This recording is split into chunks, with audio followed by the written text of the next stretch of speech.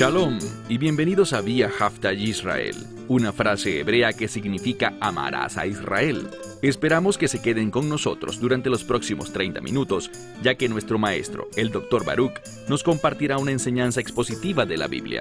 El Dr. Baruch es profesor titular del Instituto Sera Abraham, con sede en Israel.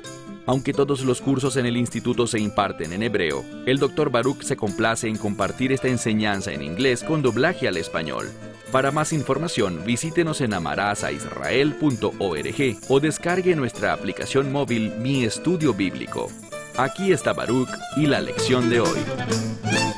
Small children Los niños pequeños usualmente se someten a la autoridad. Ellos obedecen a sus padres, maestros, personas que efectivamente tienen autoridad de distintas formas y que generalmente son adultos. Esta disposición a respetar la autoridad, que viene intrínseca en los niños pequeños, es una característica espiritual que le agrada mucho a Dios. Porque nosotros solo caminaremos en obediencia y viviremos una vida que es digna de alabanza solamente si reconocemos la autoridad de Dios sobre nuestras vidas. Tomen sus Biblias y vayan conmigo al libro de Mateo, capítulo 19. Mateo, capítulo 19. Vimos en el capítulo anterior, el capítulo 18, que el Mesías le advirtió a ciertos individuos sobre convertirse en piedras de tropiezo, sobre hacerse ofensivos y causar a uno de estos niños pequeños, a los pequeñitos que tropezasen en la fe, que se apartaran de los planes de Dios. Lo que veremos al iniciar el estudio de hoy es la gran importancia de los niños pequeños que resultarán fundamentales en esta sección. Leamos el versículo 13, libro de Mateo capítulo 19, verso 13. Entonces le trajeron, es decir, a Yeshua, le trajeron niños pequeños. Y esta palabra es simplemente eso, una palabra que se refiere a niños que son muy jóvenes. Con frecuencia, notamos que niños de esta edad son impresionables, son fáciles de formar. Y de eso es exactamente de lo que la Escritura nos habla. Cómo los niños pequeños, si los discipulamos e invertimos espiritualmente en ellos, usualmente observaremos un resultado favorable. Saben, la mayoría de las personas que llegan a la fe, que reciben el Evangelio, lo hacen antes de cumplir los 18 años de edad. Por esto es que es tan importante que veamos las cosas correctamente con respecto a este pasaje y los niños pequeños. Algo bueno está ocurriendo. Leamos de nuevo el verso 13. Entonces, le trajeron niños pequeños con el fin de que él pusiese sus manos sobre ellos y orase. Esta era una tradición común y normal que existía entre los líderes espirituales de Israel. La gente les traía a los niños y les pedía a los líderes, quienes tenían una posición respetable en la comunidad, que habían demostrado obediencia y sensibilidad a las cosas de Dios, que tenían un testimonio que la comunidad consideraba como de obediencia a la palabra de Dios. La gente les pedía a estos líderes que bendijese a los niños. Así que lo que ocurre aquí no es algo inusual en lo absoluto. Pero lo que sucede después sí lo es. Porque mientras esto sucedía, leamos la segunda parte del verso 13. Pero los discípulos, y este es otro ejemplo de cómo los discípulos, mientras el Mesías se mueve en un sentido, mientras Él se preocupa por un asunto, los discípulos están pensando en algo diferente. Estas personas traían a estos niñitos pequeños e impresionables a Yeshua para que pusiese sus manos sobre ellos, los bendijese y también orase por ellos. Pero los discípulos, a la mitad del verso 13, pero los discípulos les reprendían a ellos. Es interesante porque esta palabra, a ellos, naturalmente nos haría pensar que los discípulos estaban reprendiendo a aquellos que traían a los niños. Pero esta palabra aparece varias veces, y cada vez que aparece en esta sección, tiene que ver con estos niños pequeños. Y esto nos muestra cuánto los discípulos están fuera de orden. No están entendiendo los propósitos, planes y la verdad espiritual que el Mesías quería impartir sobre ellos. Esto nos lleva a una pregunta muy importante y es la siguiente. ¿Estamos tú y yo, nosotros que se supone somos sus discípulos, estamos moviéndonos en la misma dirección en la que Él se mueve? ¿Estamos siguiendo el liderazgo del Espíritu Santo? ¿Estamos creciendo en obediencia y entendimiento de los planes de Dios? ¿Estamos viviendo la vida del Mesías en nosotros y a través de nosotros, dejando un testimonio claro de que esto es verdad? ¿O está el Espíritu Santo yendo hacia un lado y nosotros moviéndonos en sentido contrario? Estos discípulos los reprendieron a ellos, y como ya dije, si prestamos atención al término gramatical, ellos hace referencia a los niñitos, echándoles a un lado, interfiriendo con lo que estas personas que los traían deseaban que ocurriese. Noten ahora la respuesta del Mesías. Y vemos esta misma conjunción que demuestra un contraste, una diferencia. Pero Yeshua dijo: permitan a los niños pequeños y no les impidan que vengan a mí. Bien, dos palabras aquí son muy importantes, y si tú provienes de un trasfondo rabínico, sabrás cuáles son estas palabras y por qué son tan significativas. Estoy hablando de la palabra permitir o dejar y la palabra prohibir o impedir. Verán, si uno quiere ser un líder espiritual en el judaísmo, un rabino, una de las primeras cosas que él estudia es un curso sobre aquello que es mutar, permitido, lo que se puede hacer, y aquellas cosas que son asur, es decir, prohibidas, que no se deben hacer. Y cuando vemos aquí, lo que el texto nos está impartiendo es lo siguiente. Los discípulos, a pesar de que, y recuerden, estamos acercándonos al final del Evangelio de Mateo. Con toda certeza el Mesías ascenderá a Jerusalén para sus últimos días. Y por lo tanto, Yeshua ha estado formando a estos 12 hombres por 3 años aproximadamente. Lo que la Escritura nos dice es que los propios fundamentos del judaísmo, la fe de Abraham, Isaac y Jacob, estos discípulos no los habían aprendido. Una vez más, esto es un ejemplo para enseñarnos a ti y a mí, a los lectores, que sus discípulos no están creciendo en su entendimiento ni en su percepción sobre lo que el Mesías está haciendo. Yeshua dice, verso 14,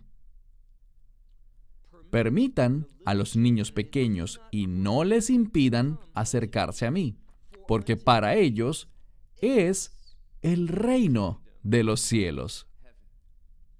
Vamos a ver que existe un énfasis aquí, iniciando en este verso, el verso 14, sobre el reino de los cielos. Y esto será fundamental para el siguiente pasaje, porque vamos a encontrarnos con uno que no entiende cómo someterse a la autoridad. Y cuando uno falla en esto, truncamos nuestro crecimiento espiritual, no nos permitimos madurar y no podremos ser capaces de seguir a Yeshua. Una de las preguntas fundamentales que debemos hacernos a diario es esta. ¿Estoy reconociendo la autoridad de Yeshua en mi vida? ¿Me estoy sometiendo? ¿Me estoy humillando a mí mismo? ¿Y estoy persiguiendo la voluntad de Dios? Existe una relación estrecha entre someterse a la autoridad de Dios y comprometerse con su voluntad. Él le dice a sus discípulos algo muy importante. Permítanle a los niños venir a mí, no se lo impidan, porque para ellos, dice él, es el reino de los cielos. ¿Y qué hizo luego? Él colocó sus manos sobre ellos y luego se fue de allí. Estos son apenas 2 versículos, pero insisto, esto sienta las bases de lo que estudiaremos a continuación en la lección de hoy. Leemos en la siguiente parte, verso 16, una frase muy importante. Y he aquí. Les he compartido en varias ocasiones que esta expresión, he aquí, debe capturar nuestra atención. Debemos verla como que la Escritura le está diciendo al lector, esto que viene es importante. En otras palabras, este es el pasaje principal.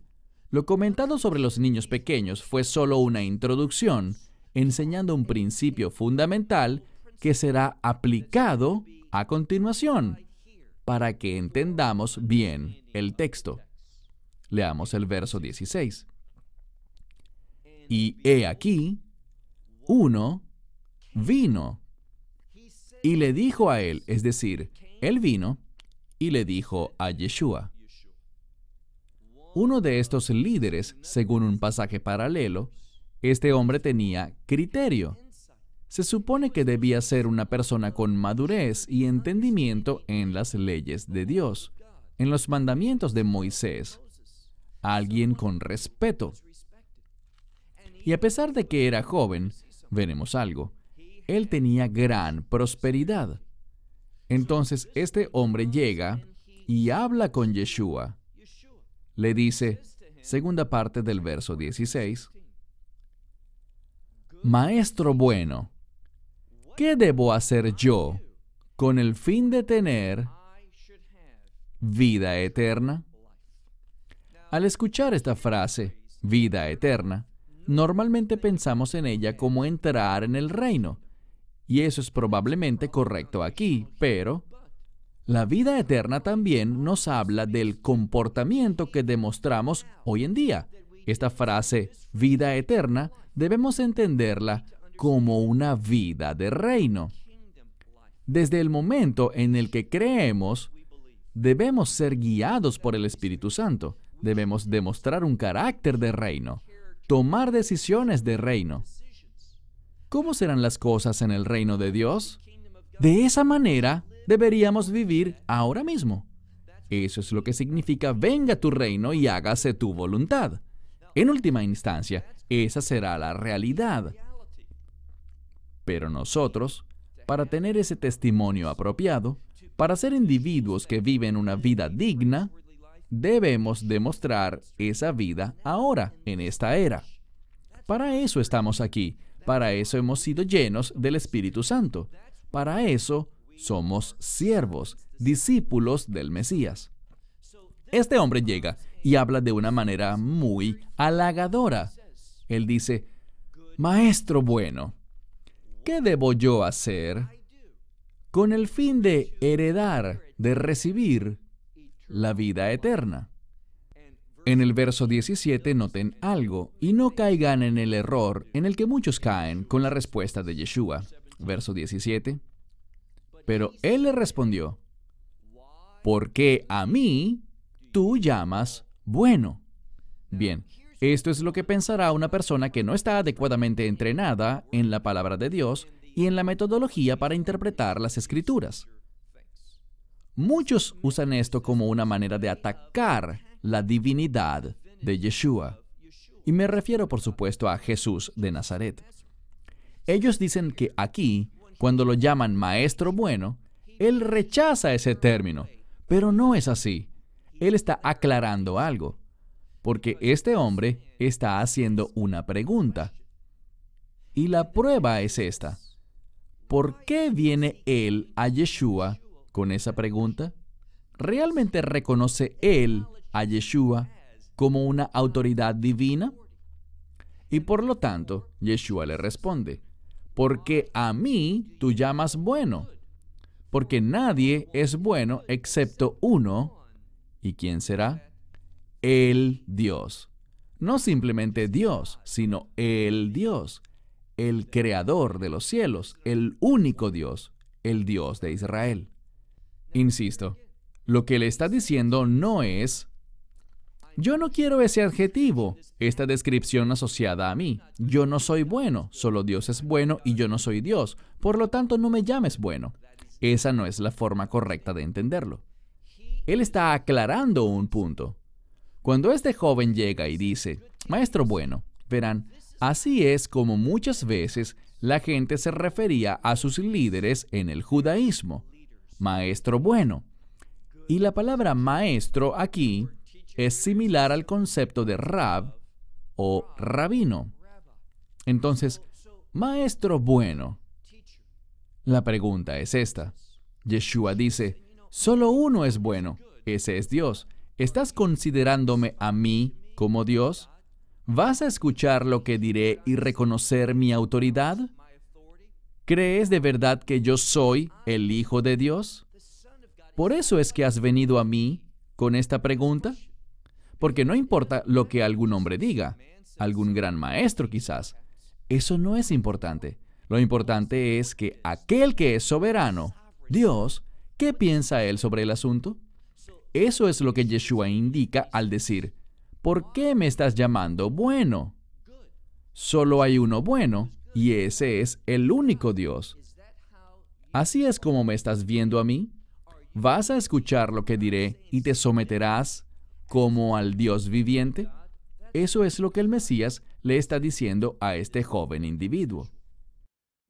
Versículo 17, segunda parte. Pero si ustedes quieren entrar, y presten mucha atención, si ustedes quieren entrar a la vida, la mayoría de las Biblias dicen si ustedes quieren entrar a vida, pero eso no es lo que dice.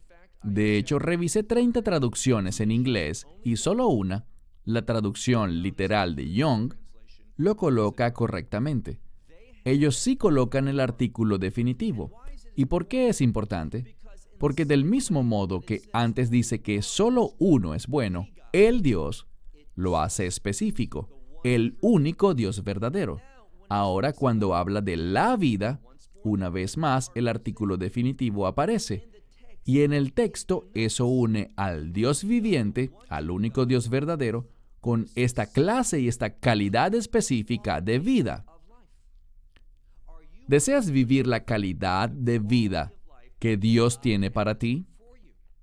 La única forma de hacerlo ha quedado implícita ya en este pasaje, y es la razón por la que nos hablaron sobre los niños pequeños en su introducción. ¿Estás dispuesto a someterte a la autoridad? Él vino, y lo veremos claramente. Este joven vino a Jesús de Nazaret, Yeshua HaMashiach, para hacerle esta pregunta. ¿Pero realmente reconoce él a Yeshua como la autoridad que puede brindarle la respuesta? Esa es la pregunta que no solo este joven, sino que todos y cada uno de nosotros debemos hacernos. ¿Es Yeshua la autoridad para hacernos entrar en la vida eterna y para que vivamos la vida que Dios quiere que vivamos ahora mismo, en este tiempo? Entonces le dice en este pasaje: si tú quieres entrar a la vida, noten la respuesta, guarda los mandamientos. Ahora, ¿es así como somos salvos? ¿Por guardar los mandamientos? No. Sabemos que la Escritura dice que nadie, ¿oíste bien? Nadie es justificado por sus obras, sino en cambio por la gracia. Pero vemos algo. ¿Qué vemos? Vemos que los mandamientos fueron dados, y Pablo lo enseña. Lo vemos también como algo fundamental en la ley de Moisés, la Torá. La ley fue dada con el fin de señalar el pecado de la gente. ¿Con qué fin? Porque si uno no está caminando, y escucha bien esto, si uno no está caminando en la fe, entonces vivirá en pecado. Es solo cuando yo camino en la fe, y esta palabra fe está vinculada a la verdad. Solo cuando yo aplico la verdad a mi vida, eso es la fe, entonces y solo entonces viviré de un modo que no será pecaminoso, sino que andaré en la justicia de Dios. Él le dice, guarda los mandamientos. Pero, ¿qué diré yo entonces al escuchar esto? Yo respondería, estoy en problemas, porque yo no estoy guardando los mandamientos, soy un pecador. Y si entrar a la vida, si tener la vida eterna se basara en guardar los mandamientos, yo estoy en problemas. Este hombre, noten cómo responde. Yeshua le dice, guarda los mandamientos. Mira ahora el verso 18. Y él le dijo, es decir, este hombre le responde a Yeshua, ¿cuáles? Y Yeshua le dice, básicamente, y le responde con algunos de los 10 mandamientos.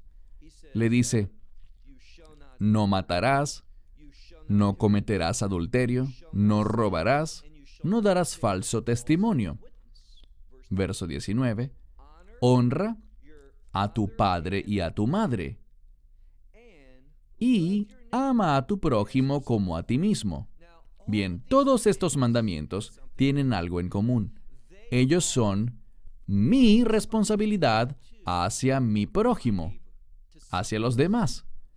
No se trata de mí y mi responsabilidad hacia Dios, sino de mí hacia otras personas. ¿Por qué elegiría él este tipo de mandamientos? Verás, muchos podrían decir, sabes, cuando se trata de Dios, yo lo hago bastante bien. Yo voy a la sinagoga o voy a mi lugar de adoración. Yo doy mis diezmos, soy generoso. Trato de ser una persona amable y ese tipo de cosas. Leo las escrituras, todo eso. Yo creo que lo estoy haciendo bastante bien. Pero aquí está el problema. Cuando se trata de comportarse apropiadamente con las demás personas, resulta mucho más difícil, porque nos topamos con otras personas todo el tiempo. Y cuando aquí dice, no des falso testimonio, ama a tu prójimo como a ti mismo, y siempre, siempre, siempre honra a tu padre y a tu madre, obviamente todos fallamos en estas cosas. Pero este hombre, noten su respuesta. Cuando escucha esto, verso 20, este hombre joven le dice a él, a Yeshua, todo esto, y esto es enfático, está enfatizado. Él dice, todo esto yo he guardado. ¿Desde cuándo? Desde mi juventud. ¿Qué otra cosa? Dice él. ¿Qué más me falta? Esta es una afirmación muy temeraria.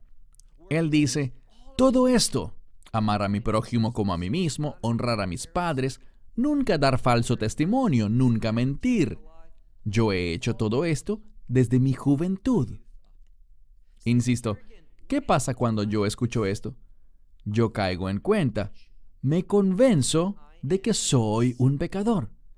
Escuchar los mandamientos de Dios me recuerda, y esto es lo importante, me recuerda mi necesidad de la gracia de Dios, mi necesidad de ser perdonado por Dios. Pero, ¿este individuo? No. Él sintió dentro de sí mismo, basado en sus obras, que él era aceptable para Dios. Noten cómo el Mesías es capaz de llegar al propio meollo del asunto, entendiendo y exponiendo lo que realmente estaba mal dentro del corazón de este hombre. Verso 21.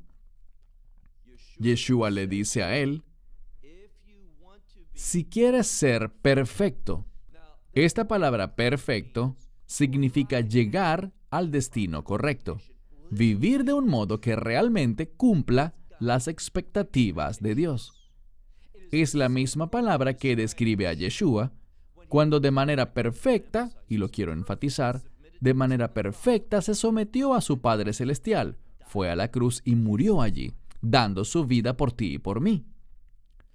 Cuando enuncia una de sus últimas palabras, consumado es, lo que literalmente significa es, ha sido hecho perfecto, se ha completado exactamente del modo que la voluntad de Dios lo demanda. Así que Yeshua dice, si tú quieres ser perfecto, ¿eso es lo que quieres? Y esto era lo que este hombre realmente deseaba. Deseaba exaltarse a sí mismo. Entonces Yeshua le dice, Si pues tú quieres ser perfecto, esto es lo que debes hacer. Ve y vende. Tú vende todas tus posesiones y dáselo a los pobres. Entonces tendrás tesoros en el cielo. Y ven, sígueme. Noten eso. Él le dio su respuesta. ¿Cómo había llamado a Yeshua anteriormente? Él le dijo a él, Maestro bueno. ¿Y por qué eso es importante? La palabra bueno está relacionada con Dios. Yeshua le dice, ¿por qué me llamas bueno? Solo uno es bueno, Dios. ¿Vas a escuchar mi respuesta y aceptarla con sumisión como la palabra, la instrucción del mismísimo Dios? Este es el mensaje de este pasaje. Y él escuchó la respuesta, la solución a su pregunta. Pero ¿cuál fue su reacción ante ella? Miren el verso que sigue. Leamos el verso 22. Y después de escuchar, este hombre joven, habiendo oído la palabra, se fue de allí. ¿Cómo? Lleno de tristeza, afligido. ¿Por qué? Porque él era un hombre que tenía grandes, y la palabra aquí es propiedades. Él tenía muchas posesiones, pero también tenía muchas propiedades. Y por eso es que él es conocido en otras partes de la Escritura como el joven rico. Él tenía un deseo de ser religiosamente notable, de impresionar a otros. Por eso llegó diciéndole, Maestro bueno. Él dijo eso a modo de adulación. Y eso es lo que muchos hacen, adulan a personas con el fin de manipularles y que les digan lo que ellos quieren escuchar, que estén de acuerdo con su perspectiva. Pero Yeshua nunca hizo eso. Él siempre estuvo de acuerdo con la verdad de su Padre Celestial. Y él fue capaz de descubrir y señalar de inmediato las debilidades espirituales de este hombre. Que él amaba las riquezas, amaba sus posesiones. Él no estaba interesado en ser perfecto. Él no quería someterse a la autoridad de Dios, vender sus posesiones y seguir a Yeshua. Así que mi pregunta para ti es, ¿qué hay de ti? ¿Estás dispuesto a someterte a las enseñanzas de Yeshua, de Jesús de Nazaret, obedecerlas, para que puedas tener una vida que agrade a Dios?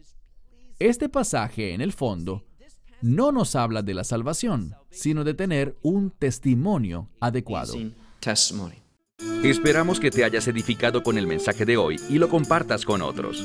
Te invitamos a seguir nuestros estudios cada semana por este canal y por el portal de YouTube de Amarás a Israel. También puedes descargar nuestra aplicación móvil gratuita, Mi Estudio Bíblico. Finalmente, para obtener más información sobre nosotros, visita nuestra web amarasaisrael.org, donde encontrarás otras conferencias de Baruch en audio, video y texto. Hasta el próximo programa. Que el Señor te bendiga en Yeshua HaMashiach, Jesús el Mesías, mientras caminas con Él. Shalom desde Israel.